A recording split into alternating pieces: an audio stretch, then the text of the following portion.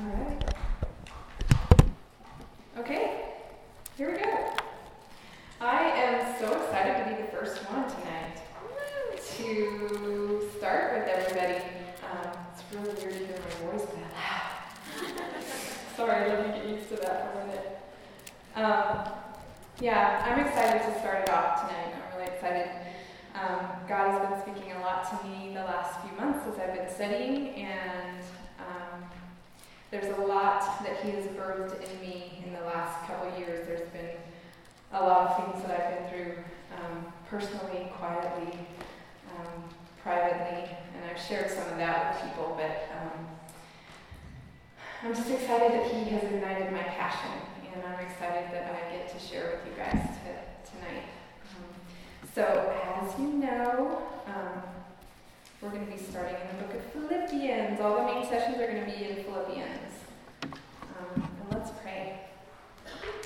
Father, I just thank you so much for this group of women. Lord, there's all these familiar faces that I see, that I can see and have comfort in knowing them, Lord, and all these new faces, God, that I just really want to get to know them, Lord, and let them know that you love them so much, and you desire joy in their lives continually, no matter what happens. And I just pray, God, that you would just calm our hearts and minds, Lord. Just give us a new word tonight, Lord, that would not just be something for tonight, Lord, but that would last forever. And I just thank you, God, for your word. Just speak now, Lord. I'm your vessel. Just speak your words through me. I love you, Lord. Amen. Amen. So, the book of Philippians. I don't know if you guys know, many of you probably do, that Philippians is known as the Epistle of Joy. And when I think of an epistle or a letter of joy, when I think about my life and the seasons of life that God has brought me through, if I'm going to think about a time in my life where I might have written an epistle of joy, that would not be in a difficult circumstance. I've been through some tough stuff, and during those times I would not have had any desire to write an epistle of joy.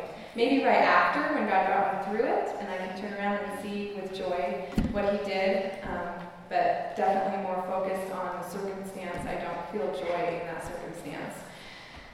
But Paul is different. He wrote Philippians from prison.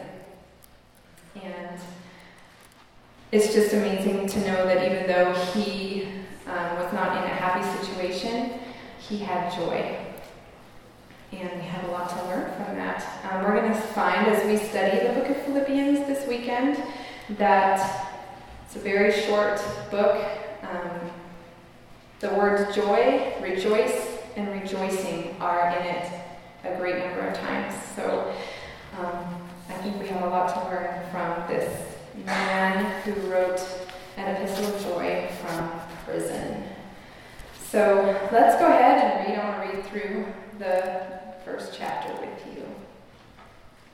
So if you haven't turned here yet, please do it. Paul and Timothy, bondservants of Jesus Christ, to all the saints in Christ Jesus who are in Philippi, with the bishops and deacons, grace to you and peace from God our Father and the Lord Jesus Christ. I thank my God upon every remembrance of you, always, in every prayer of mine, making requests for you all with joy, for your fellowship in the gospel from the first day until now, being confident of this very thing, that he who has begun a good work in you will complete it until the day of Jesus Christ. Just as it is right for me to think this of you all, because I have you in my heart, inasmuch as both in my chains and in the defense and confirmation of the gospel, you all are partakers with me of grace. For God is my witness how greatly I long for you all with the affection of Jesus Christ. And this I pray, that your love may abound still more and more in knowledge and all discernment, that you may approve the things that are excellent, that you may be sincere and without offense till the day of Christ, being filled with the fruits of righteousness which are by Jesus Christ, to the glory and praise of God. But I want you to know, brethren, that the things which happened to me have actually turned out for the furtherance of the gospel, so that it has become evident to the whole palace guard and to all the rest that my chains are in Christ. And most of the brethren in the Lord, having become confident by my chains, are much more bold to speak the word without fear. Some indeed preach Christ even from envy and strife, and some also from goodwill. The former preach Christ from selfish ambition, not sincerely, opposing to add affliction to my chains, but the latter out of love, knowing that I am appointed for the defense of the gospel. What then? Only that in every way, whether in pretense or in truth, Christ is preached, and in this I rejoice. Yes, and I will rejoice. For I know that this will turn out for my deliverance through your prayer and the supply of the Spirit of Jesus Christ, according to my earnest expectation and hope that in nothing I shall be ashamed, but with all boldness as always, so now also Christ will be magnified in my body, whether by life or by death. For to me, to live is Christ, and to die is gain. But if I live on in the flesh, this will mean fruit from my labor. Yet what shall I choose? I cannot tell, for I am hard-pressed between the two, having a desire to depart and be with Christ, which is far better. Nevertheless, to remain in the flesh is more needful for you. And being confident of this, I know that I shall remain and continue with you all for your progress and joy of faith, that your rejoicing for me may be more abundant in Jesus Christ by my coming to you again. Only yet let your conduct be worthy of the gospel of Christ, so that whether I come and see you or am absent, I may hear of your affairs, that you stand fast in one spirit with one mind, striving together for the faith of the gospel, and not in any way terrified by your adversaries, which is to them a proof of perdition, but to you of salvation, and that from God. For to you it has been granted on behalf of Christ not only to believe in him, but also to suffer for his sake, having the same conflict which you saw in me, and now here is in me. Okay, thank you, I'm done. That just seemed really long. So let's just start with verse 1. Paul and Timothy, bondservants of Jesus Christ. Bondservant is a person who is devoted to another to the disregard of their own interests. To be devoted to another at the disregard of your own interests means that you have an attitude of devotion. Your interests are not looked upon. Your consideration is not upon your own circumstances and where you are. It is upon this other person that you are devoted to. And they're bondservants of Jesus Christ. To the saints in Christ Jesus who are in Philippi with the bishops and deacons, so he's basically telling you it's to everybody, the believers, those who are set apart to Christ, the elders, the overseers, the people who serve in the church. He's talking to every person in the church at Philippi. Verse 3, I thank my God upon every remembrance of you, always in every prayer of mine, making requests for you all with joy. His thankfulness upon remembrance. For me, we've been studying the book of Acts in church. Jackie's been teaching on Acts, and so it's very fresh for me. And if you've studied the book of Acts, chapter 16 talks about the beginning of the church at Philippi. It's the first church in Rome, and it's very exciting things happening. You know, the first person in the church was Lydia, and she held church in her home, and then there was a girl who was possessed by a spirit of divination who was delivered from that spirit. There's another person, another convert. This is a person that he can remember. He can look back and remember what God did in her life. And then from there, there's Paul and Silas were in prison, and they prayed, and they sang out to God in their prison. And I got distracted.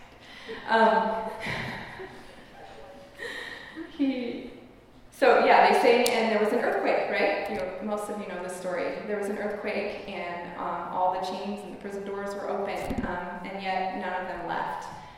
So there was the prisoners who saw Christ, and they are also converts in the church of Philippi, and then the jailer and his family also. So isn't that exciting? That's something he can be in prison and remember the last time, or not the last time, but another time when he was in prison, something that Christ did through that. He brought all these people, and so he thanks God upon every remembrance of them, because he can remember the amazing things that God has done.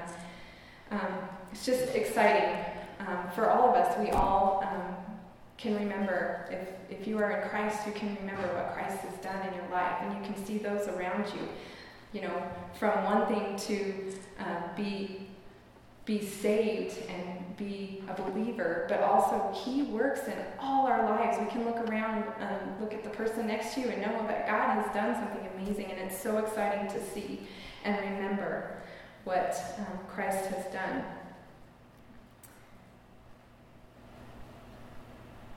And so we see that Paul's focus was not on his circumstances now. He was able to remember what Christ has done and set his mind upon the things that can bring joy. So that's where his joy was. 2 Corinthians 10, verse 5 says, "We demolish arguments and every pretension that sets itself up against the knowledge of God, and we take captive every thought to make it obedient to Christ."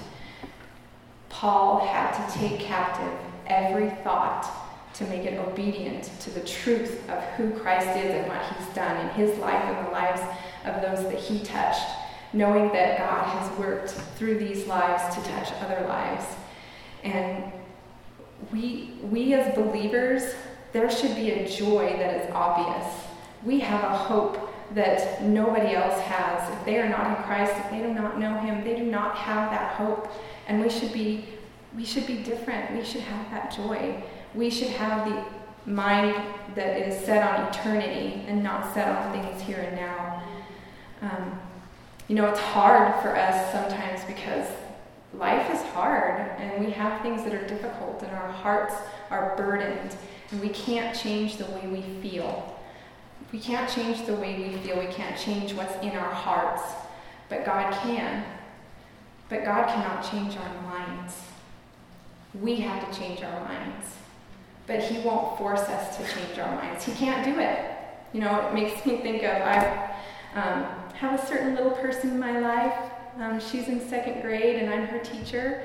And about 3 weeks ago, I've had the biggest struggle. Some of you asked me at church on Sunday the last couple of weeks how I was doing, and for me to even say anything without having tears in my eyes, because it's such a struggle to see somebody struggling. She just kept continually choosing a bad attitude. Every day from the moment we woke up, if it wasn't going her way, it was horrible. It was honestly just horrible for me, because I just was praying and asking God to just help me to be a peaceful, gentle, kind person to her, because I need to reach out to her and give her the tools to change her attitude, but I can't change it. And it's heartbreaking to see somebody living their life when there's so much to be grateful for. Even if we have to do hard things and go through hard things, there's so much around you that you can look up and see things to be thankful for. But if you don't do it, it's heartbreaking to see that person. It's heartbreaking for me every day to sit there and think, if she would just choose to think about, I cut her a brownie and she's like, "Is that all I get?" Kind of like, well, I could have given you none, it's something, just things like that. It just was continual all day long, and God showed me his heart for us, that he sees us and he gives us so many good things, and it breaks his heart to see us unwilling to change our minds, because he's willing to change our hearts if we will just change our minds. So I just challenge you to that, to just be willing to change your mind, to focus it on things that are joyful.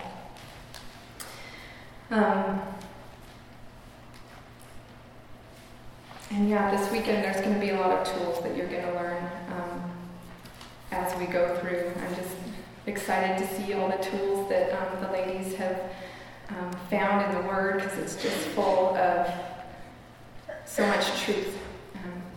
So that's what we're going to do this weekend. That's what we get to do. And so we won't be able to go home and say, I don't know what to do to get my mind where it should be, because His word says it. And like the verse said, to take captive every thought. Taking something captive isn't something that you just go up and say, like you saw Miss Jade up here. It wasn't like you go, come on. And she's like, okay, take me captive. You have to, it takes work to take something captive. And it's a battle. And because it's in God's word, we know that it can be done. So let's move on. Verse 3 through 5. I'll read 3 and 4 again.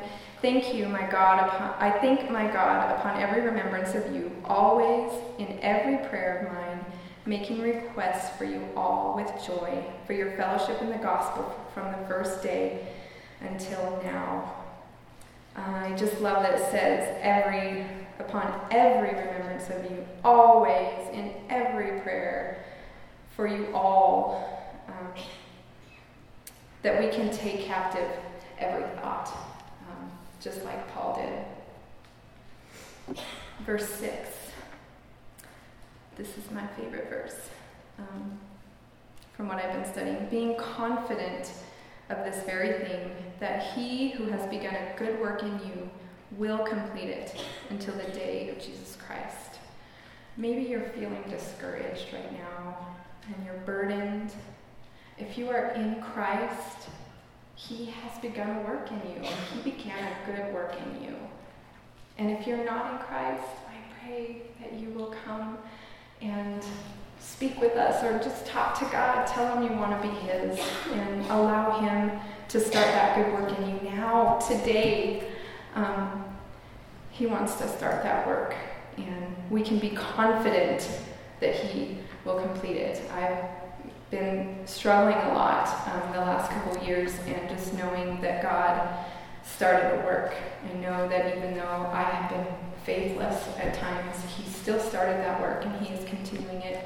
I love what the Amplified Bible says. It says, and I am convinced and sure of this very thing, that He who began a good work in you will continue until the day of Jesus Christ, right up to the time of His return, developing that good work and perfecting and bringing it to full completion in you. He's not done working with you. If you feel like the work has just stopped, His word says it right here. He's not stopped. He's continuing. He's developing this work in you. He's perfecting it, and He's not done yet. He's not done yet. He has a work in you, and He's continuing. Just be confident of that He has begun that work, and He will bring it to completion. Verse 7 and 8, just as it is right for me to think this of you all, because I have you in my heart, inasmuch as both in my chains and in the defense and confirmation of the gospel, you all are partakers with me of grace. For God is my witness, how greatly I long for you all with the affection of Jesus Christ.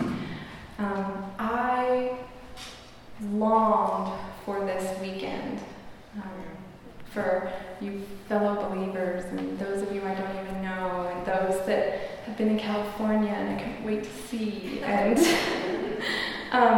it's just a wonderful thing to long for that fellowship of the believers, the love and affection that Christ puts in us. And Paul is expressing it here to his fellow believers in Philippi while he's in prison. Verse 9 through 11, and this I pray, that your love may abound still more and more in knowledge and all discernment, that you may approve the things that are excellent, that you may be sincere and without offense till the day of Christ, being filled with the fruits of righteousness, which are by Jesus Christ, to the glory and praise of God. And when I read that, I was sitting there trying to think, what that means for your love to abound still more and more in knowledge and all discernment. And I looked again to the Amplified Bible. I love how it amplifies everything. It really helps me understand that. So I want to read that to you too. This is verses 9 and 10 in the Amplified Bible. And this I pray, that your love may abound yet more and more, and extend to its fullest development in knowledge and all keen insight, that your love may display itself in greater depth of acquaintance and more comprehensive discernment. Don't we want that? How awesome is that? So that you may surely learn to sense what is vital and approve and prize what is excellent and of real value, recognizing the highest and the best and distinguishing the moral differences, and that you may be untainted and pure and unerring and blameless, so that with hearts sincere and certain and unsullied you may approach the day of Christ, not stumbling nor causing others to stumble. And I read that, and I know in verse 8, when he's talking about the affection that he has of Christ, this is the love of Christ.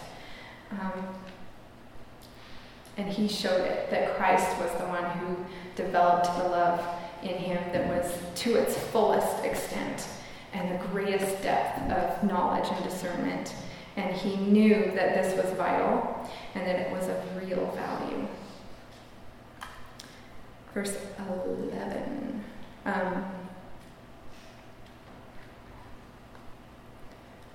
For me, there's a lot of joy in just knowing that the fruits of righteousness that fill us, they're not our fruits of righteousness. They're not by us. They're by Jesus Christ. We don't have a burden. We don't have a burden to produce those fruits. We just allow Christ to produce that fruit in us. And that's a joy, especially when you are going through a difficult time. Just allow Christ to fill you with those fruits of righteousness. Verses 12 through 18. But I want you to know, brethren, that the things which happened to me have actually turned out for the furtherance of the gospel, so that it has become evident to the whole palace guard and to all the rest that my chains are in Christ. And most of the brethren in the Lord have become confident by my chains. Having become confident by my chains, are much more bold to speak the word without fear. Some indeed preach Christ even from envy and strife, and some also from goodwill. The former preach Christ from selfish ambition, not sincerely, supposing to add affliction to my chains, but the latter out of love, knowing that I am appointed for the defense of the gospel. What then? Only that in every way, whether in pretense or in truth, Christ is preached, and in this I rejoice. Yes, I will rejoice. Paul, when he was in prison at this time, he was chained to a guard 24 hours a day, every day, and this was by a soldier of the Imperial Guard, and they were the elite soldiers. The guard was changed out every 4 to 6 hours. He had a truly captive audience. It's amazing, to know, even though you're in prison, Christ is working. What then? Only that in every way, whether in pretense or in truth, Christ is preached. We can rejoice in that. We can have joy in knowing that no matter what we're going through in our struggles, there is joy because Christ is being preached in our life. He is being shown to everybody. Let's read verse 19 and 20. For I know that this will turn out for my deliverance through your prayer and the supply of the Spirit of Jesus Christ, according to my earnest expectation and hope, that in nothing I shall be ashamed, but with all boldness as always. So now also Christ will be magnified in my body, whether by life or by death. To be magnified, when we go through those struggles, we're magnifying Christ. Think about a telescope, and a telescope takes something that's way out there that seems so itty-bitty, these little stars way out there, and it takes it and it brings it to us so that we can see the volume and the depth and the hugeness of what is out there. Stars that are way bigger than our sun, which is way bigger than our earth. We're like a speck of dust in the universe.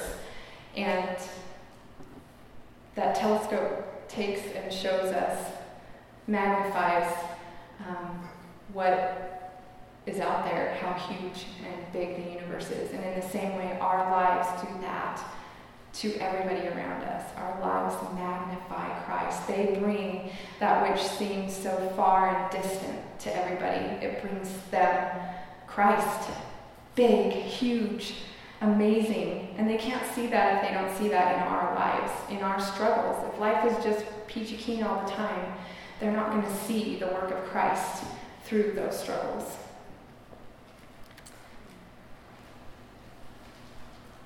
Verse 21 through 26. For to me, to live is Christ, and to die is gain. But if I live on in the flesh, this will mean fruit from my labor. Yet what shall I choose, I cannot tell. For I am hard pressed between the two, having a desire to depart and be with Christ, which is far better. Nevertheless, to remain in the flesh is more needful for you, and being confident of this, I know that I shall remain and continue with you all for your progress and joy of faith, that your rejoicing for me may be more abundant in Jesus Christ by my coming to you again. To live as Christ. What does it mean to be Christ? To be a light in the world, to be a light in the darkness. And to die is gain. Death is a loss of all things that we know. We lose everything here when we die. And yet, we get to live for eternity with Jesus Christ in his eternal glory. There's no more death, no more sorrow, no crying, no pain. But don't we find too that we struggle like Paul sometimes? Are you hard pressed between the two? Oh, to be away from the difficulties of life, the sin, the struggle. Oh, it'd be so good to be with Jesus. So good to be away from that. And yet, we see the people around us, and we're hard pressed because I want to be with Jesus, but these people need Jesus here. They need to see him now. These people need Christ now. And so, therefore, I am hard pressed because I know it's needful for them. Christ has placed in my heart a desire to reach out to them and show them Christ. It's needful for me to be here now, and he has shown me that. And I pray he has shown you that too. We have a purpose here. And it reminds me of the Christ in you, the verse in Colossians. It talks about the riches of the mystery of Christ in us, the hope of glory. It's just amazing to know that he is in us and that he is magnified in our lives. And to look around at the people around us, every single one of us has been through some type of difficulty. We can look, like I said before, we can look to the person next to you and know that they have struggled through something, and we're encouraged by what God has done in their lives. A lot of you know some of the things I've been through, and people get excited because they're like, wow, it's so awesome to see what God's done in you, and it just increases your faith, it increases your joy that God works. And he works in that life and works in that life. And I remember what he did. And, I've seen him change your life for good. And don't we want that? Don't we want to be that to other people? We struggle so much and we focus so much inward on what we have to go through. And we forget that God is doing something. People are looking at us and they're seeing us struggle, but they're seeing Christ magnified in us. And we should find joy in that every day to be like, Lord God, you are doing a work in me and you are being magnified, and all I have to do is trust you and move through this struggle and know you are being seen by people who need you so desperately. Verse 27. Only let your conduct be worthy of the gospel of Christ, so that whether I come and see you or am absent, I may hear of your affairs, that you stand fast in one spirit, with one mind, striving together for the faith of the gospel. I looked up the word conduct in the Strong's. It says to behave, or to be or behave as a citizen. We are citizens of the kingdom of God, and we should behave as such. Others should see us and know that we all are of the same citizenship. We are striving together persistently as one in spirit and mind for one purpose, for the conviction that we have the truth of the gospel, that Christ came to save us all, to make us all free, we should be striving together as one to save everybody, to show them the freedom that is available to everyone. That's why we're here, to show Christ in our lives. Isn't that a reason to have joy? Together we can have joy as we strive to bring others to the knowledge that they are free. Verse 28. And not in any way terrified by your adversaries, which is to them proof of perdition, but to you of salvation, and that from God.